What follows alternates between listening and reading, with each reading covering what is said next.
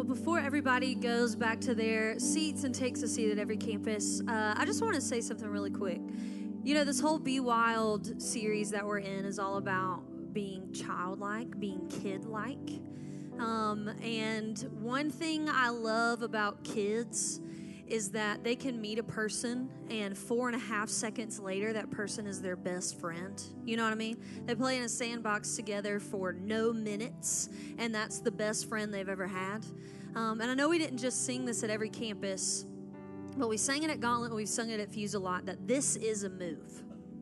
And a move of God happens when a group of people decide to move in the same direction together. So let me tell you, Fuse, we say it's a family, but a family happens when you look at each other eye to eye, when you acknowledge, not just through a screen, that there's another human being there. So we're going to sit down now, but before we do, as you make your way back to your seats, just like a bunch of kids, will you look at some people in the eye as you sit down, give a few high fives, give some hugs, tell your Fuse group leader you love them, make a friend. Hey, I want some love. Can I get a 5? Excuse me. Can I get a 5, please? Oh, thank you. It's fine.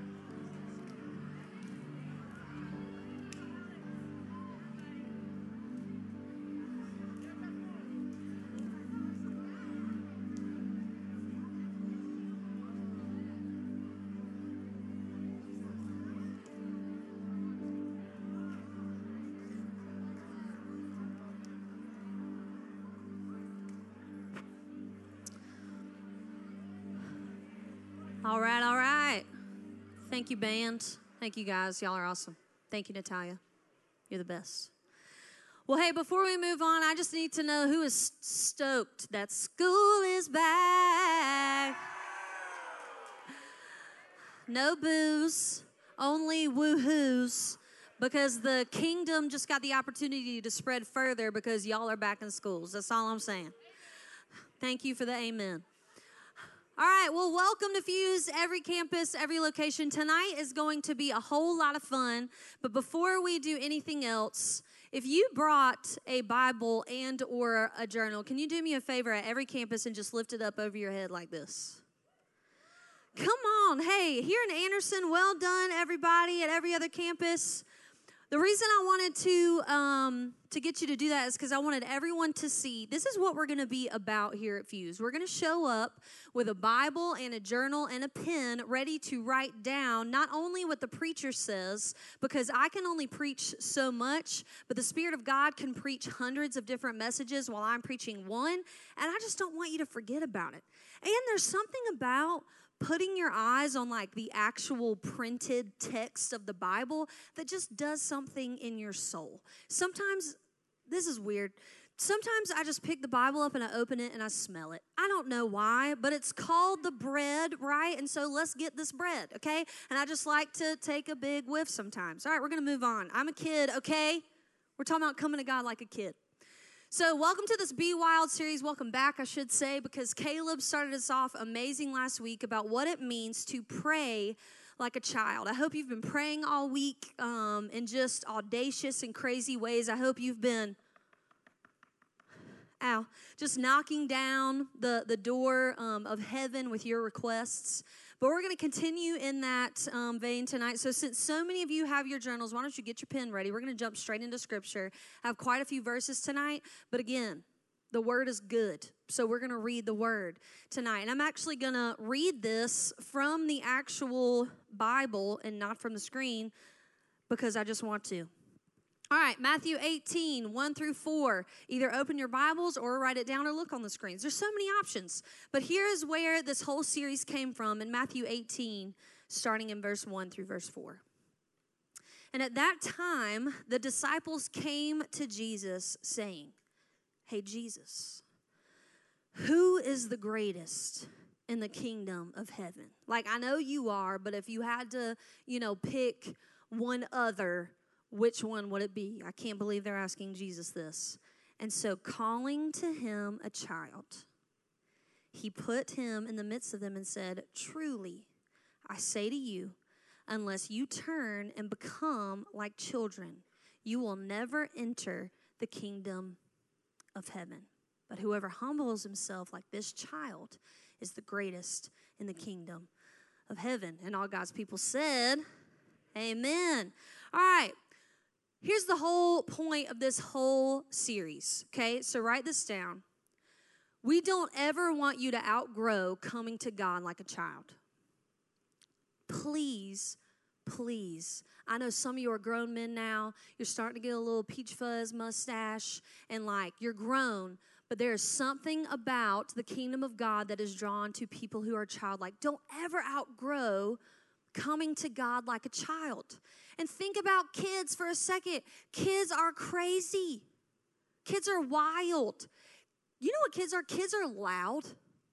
I was trying to have a nice lunch with my friend yesterday, and there was probably like a 2 or 3-year-old in there. She just found a high-pitched sound she liked, would not stop doing it for the entire hour that we were in there. I mean, just like every 14 seconds. Ah! For no reason. But she giggled every time right after she did it. But I love kids don't care if it brings them joy. They're just going to keep doing it again and again because they haven't learned yet to be afraid of the people around them. They don't live in fear of man yet. They're childlike. So there's a childlikeness, things about you that you were never meant to grow up out of. And so, like I said, Caleb last week preached about how in our prayer, we are never meant to outgrow what it means coming to God like a child. When we pray, how many of you have a little brother or sister? Okay? How many of you know that so much of their requests to your mom or dad are this, dad, dad, dad, dad, dad, dad, dad. What? Like that's over, and maybe some of y'all still do that, and maybe you need to outgrow that just a little bit. But there should be an audaciousness to our prayers that we aren't going to stop dad, dad, dad, dad until he turns around and is ready to answer our request. But tonight, the thing I want to talk about is how we are never supposed to outgrow what it means to dream like a child, okay? To dream like a kid. So everybody say, repeat this after me. I have a beautiful imagination.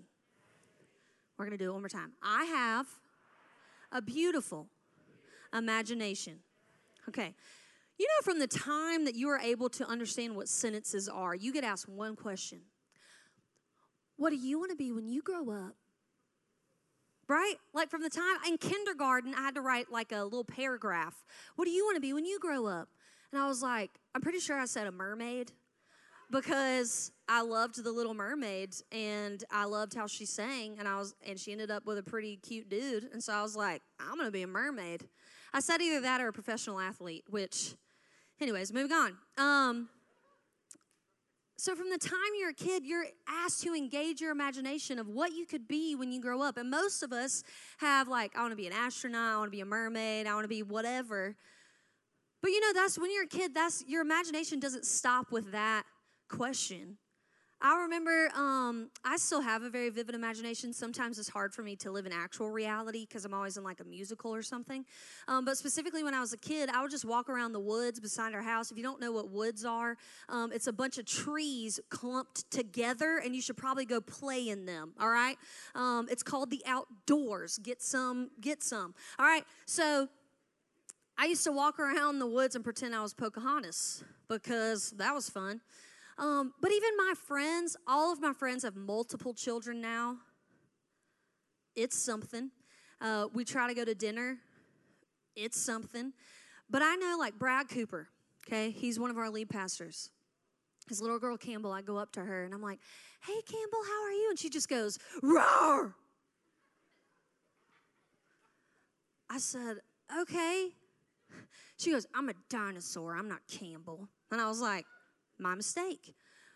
But kids always live in this imaginative world, in this dreaming state, in what could be. And I believe there's something about how we were made to be that wasn't supposed to outgrow that. I want to tell you this. You are actually in your prime dreaming years. Middle school and high school, the possibilities in front of you are endless. which college you want to go to, what state you're going to end up in, what job you want, what kind of marriage you want to have one day, what kind of career you're going to have. Do I want to go into the military? Do I want to go straight into the workforce? This is the time to dream and engage, but I want you to see that all this imagination and all this dreaming up, and the reason people ask you from the time that you know how to put sentences together, what do you want to be when you grow up? Because there's something about our imagination that was written into us by the hand of God. How do I know this? Because I get it from Scripture. Genesis 1:1. This is where the Bible starts, okay? Page 1, and it says this. In the beginning, God created the heavens and the earth. In the beginning, God created the heavens and the earth. And then it goes on to say he made the sun, and he separated the waters, and he put the land, he made some fish, and then some giraffes, and the things that fly, and the things that swim, and all that. And then it gets to verse 26, and it says this. Then God said, let us make man in our image, after our likeness, and let them have dominion, which just means let them have stewardship over the fish of the sea, and over the birds of the heavens, and over the livestock, and over all the earth, and over every creeping thing that creeps on the earth. So God created man in his own image. In the image of God, he created him. Male and female, he created them. I want everybody to look up here at me really fast. You were made in the image of a creative, innovative, galaxy-creating, ocean-expanding, the God who created blue whales. Blue whales, by the way, have hearts the size of VW bugs. Okay, their arteries are so big you can swim down them, all right? God just thought that up. The God who created gravity and photosynthesis, which hopefully you've learned about and maybe now forgotten. The God who created aardvarks, whatever those are, and it's hard to spell. But this, you go travel the world, and it is amazing what God just thought up out of nothing, and then bam, created it in the world. But then he said, we're going to make man and woman in our image, which means that you have that same creative DNA flowing through your veins. Heaven-like, God-like, creative, imaginative, innovative DNA to take things that did not exist and imagine them and create them here on the earth. You have the God-likeness of a creative imagination. He dreamed up, created, and purposed this world, and you with it, so dream with him. Now, I know dreaming has kind of like a unicorn connotation, like I love to dream, and I just spend all day dreaming, and I'm in the clouds, and especially like if you're like a football player in here, you're like, yeah, I have a dream, it's for a state championship, and like that's how far, which is a great dream, you know, go for it. Bring honor to the state of South Carolina, but there's something about it that we have to, okay, I do want to dream, but I've got to bring it here to reality, to now. There comes a time when a dream has to become an actual destination. I get it. I have creative DNA flowing in me and imagination. How does it become less of an ideal situation and a cloudy concept in your head and more of a real-life, tangible, touchable reality? Okay, I have some scripture for that too. I'm going to hit these quickly, so make sure you write them down and you can read them later, okay? How do we take this dream, the things that we think up in our head, and I want to drive a red Hummer one day, or the money you want to make, or whatever, and it become an actual reality, all right?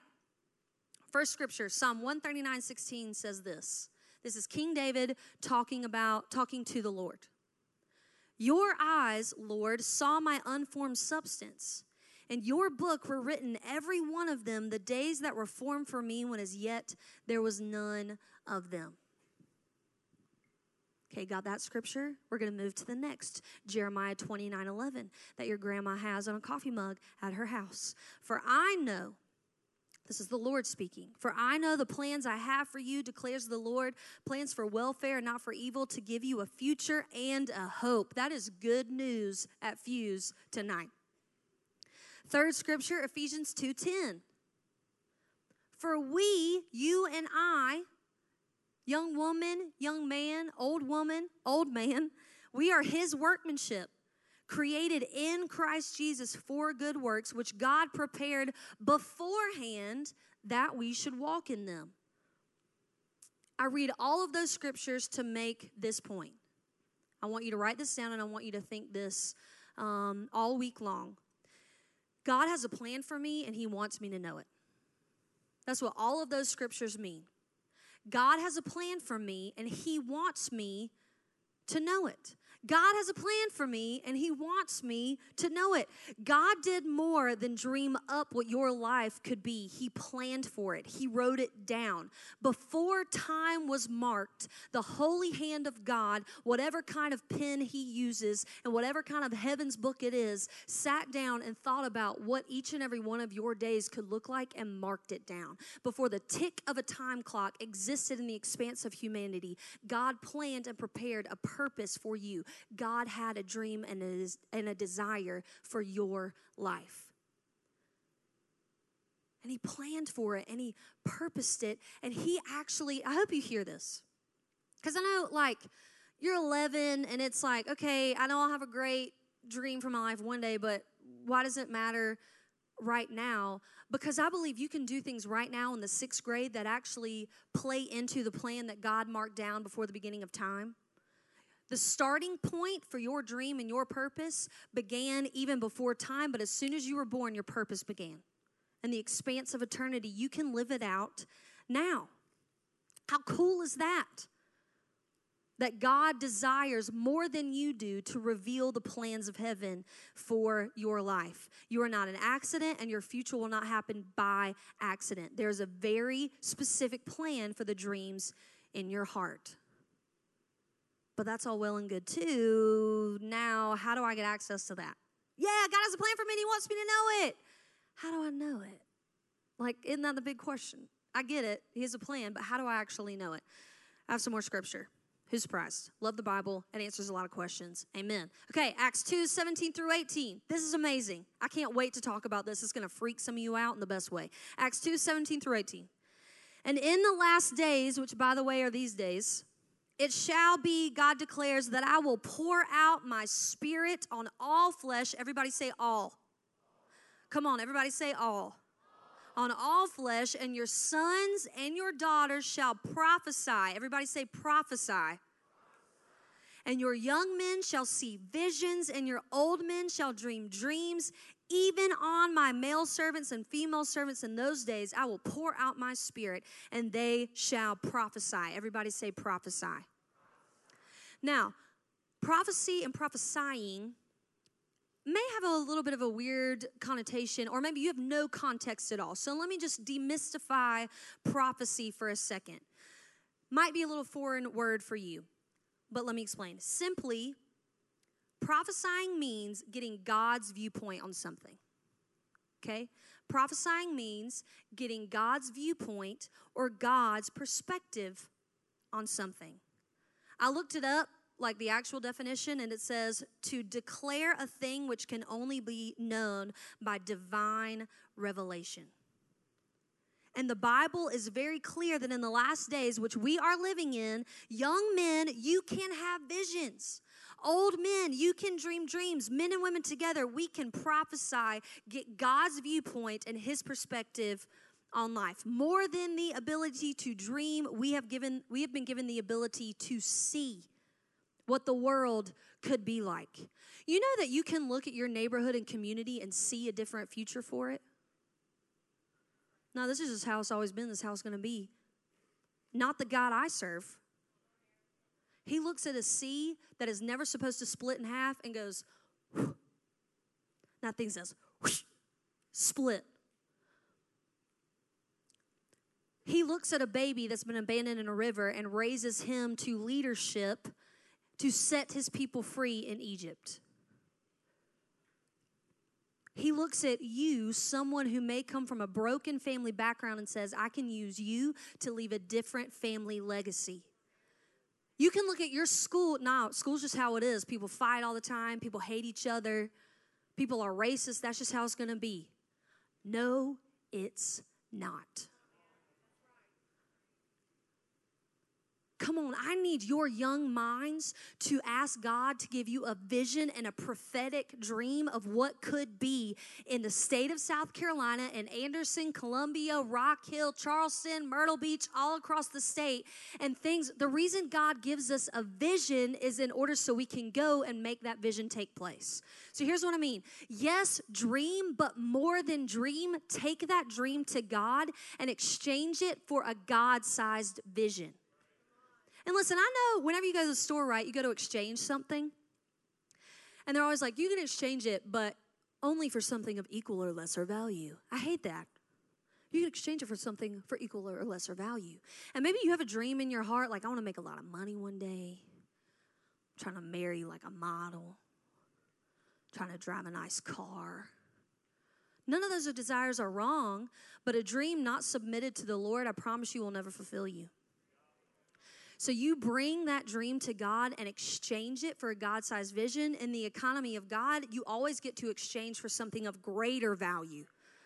His economy's different. You know what my dream was when I was in high school? I was going to be a marine biologist. Nothing wrong with that dream. But then God gave me a different dream one day. Actually, I'm going to share that later because I don't want to cry yet, all right? But you got to take your earthly dream and come to God and exchange it for a God-sized vision that you have the ability to hear from God, to get a vision from heaven of the answer to Jesus' prayer when he said, on earth like it is in heaven. You get to be the answer to that prayer. You get to partner with Jesus in what he prayed 2,000 years ago, right here, right now, 2019 in the state of South Carolina. You and me. This is amazing. This is heaven-like proportions. But the question still maybe remains, how exactly does that happen? And very simply, I want to go back to Jeremiah 2019. No, Jeremiah 29 again, and I want to read the verse, but then the two verses after it. Because we all stop at 29:11 like, yes, God knows the plans he has for me, to prosper and not to harm me. That's not a song, but I just made it one. But the verses after it, I believe, are the answer to how those plans and dreams and visions actually come into reality. So let's look at Jeremiah 29 again. God says, for I know the plans I have for you, Fuse. Plans for welfare and not for evil, to give you a future and a hope. Then you will call upon me. Come and pray to me, and I'll hear you. You will seek me and find me when you seek me with all your heart. Here's my final encouragement to you tonight, Fuse. Dream big, but follow close. Dream big. Ask God, like, just what is the craziest thing that you can think of for your life to mean to this earth? Dream big, but then follow close to Jesus. That's what these verses are saying. So many people get this God-sized vision for their life, but then try to follow their own way to get there, and they never make it. God loves you too much for your dream to become God. No, the dream is meant to draw you closer to God so you get a bigger vision of actually who he is. Everything has always only ever been about relationship. You and him and you. And so even the prophetic vision he wants to give you is about you and him, of you getting a bigger picture of what you and him could do together. So dream big, but follow close. Many people ask me, like, how'd you get, like, where you are? And I'm like, what do you mean, 31 and single? No, I'm just playing. How did I get into ministry? Like, how did I get to preaching? Like, and the answer is simple. I have no idea. I have no clue how I got here on August 2019, 21st? August 21st, 2019. I have no idea how this exact moment happened. All I know is I fell in love with Jesus Christ, and every day I've tried my best to say yes to him. And you know how, like, sometimes if you have a license or whatever, you forget how you got from your house to school. You, like, blacked out. That's kind of how I feel like it's been with me and Jesus, because I got so intoxicated with this relationship with him that I just focused on staying right at his feet, and I walked straight into my purpose. That's exactly what can happen for you. So here's what I want to do now. I want to invite you. I've preached shorter tonight because I wanted to leave time for us to actually act out this Acts 2 thing. Because I believe that Acts 2 is not just a verse, but it's a promise that in the last days, our young men could have visions, and our old men could dream dreams, and our daughters could prophesy. That you, 11-year-old, could get a dream for your life, a vision of what it could be. So if you have your phone or a journal, why don't you go ahead and get that out. If you didn't bring a journal, open it up to the notes section. And here's what we're going to do. We're going to ask God over this next little bit of time to give you a vision for your life. And listen, as we head into this quiet time, go ahead and get the silly stuff out first.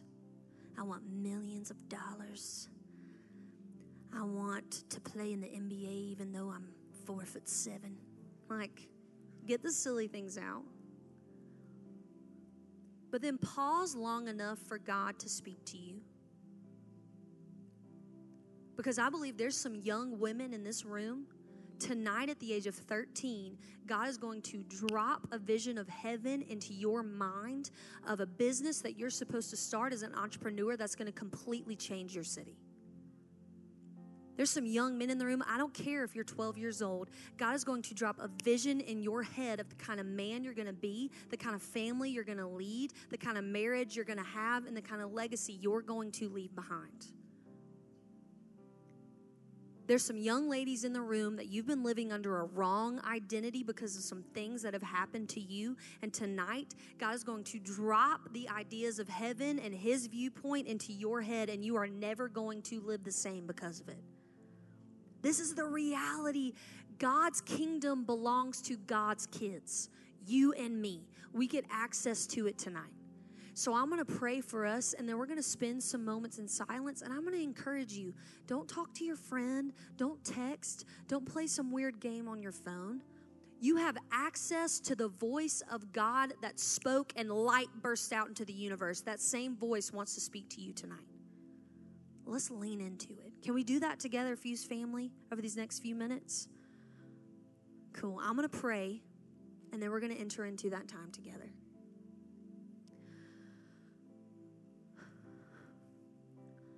Father, I believe in the God-sized vision that you have for this generation. I believe the promise of Acts 2 that in the last days that you would pour out on your sons and daughters the ability to prophesy, to get God's viewpoint and God's perspective on what they could do in this world. I pray, Holy Spirit, that you would make students aware of your voice right now, that you would drown out the voice of the enemy, that there would be no mistaking to them that this is the night that they heard from God. And for the rest of their lives, I pray, Father, that you would keep that dream with open hands, that you would keep their hands open with that dream placed surrendered to you, because I know that surrender is also greater than dreaming. And as we follow you, you will develop and form and shape the dream to more than we could ask or imagine. I believe in this generation, and I know it's only a glimpse, a piece, a breath of the belief and the love that you have for them. Would you pour it out tonight, King Jesus? We give this time to you. We give our focus and attention to you. It's in Jesus' name. Amen. Amen.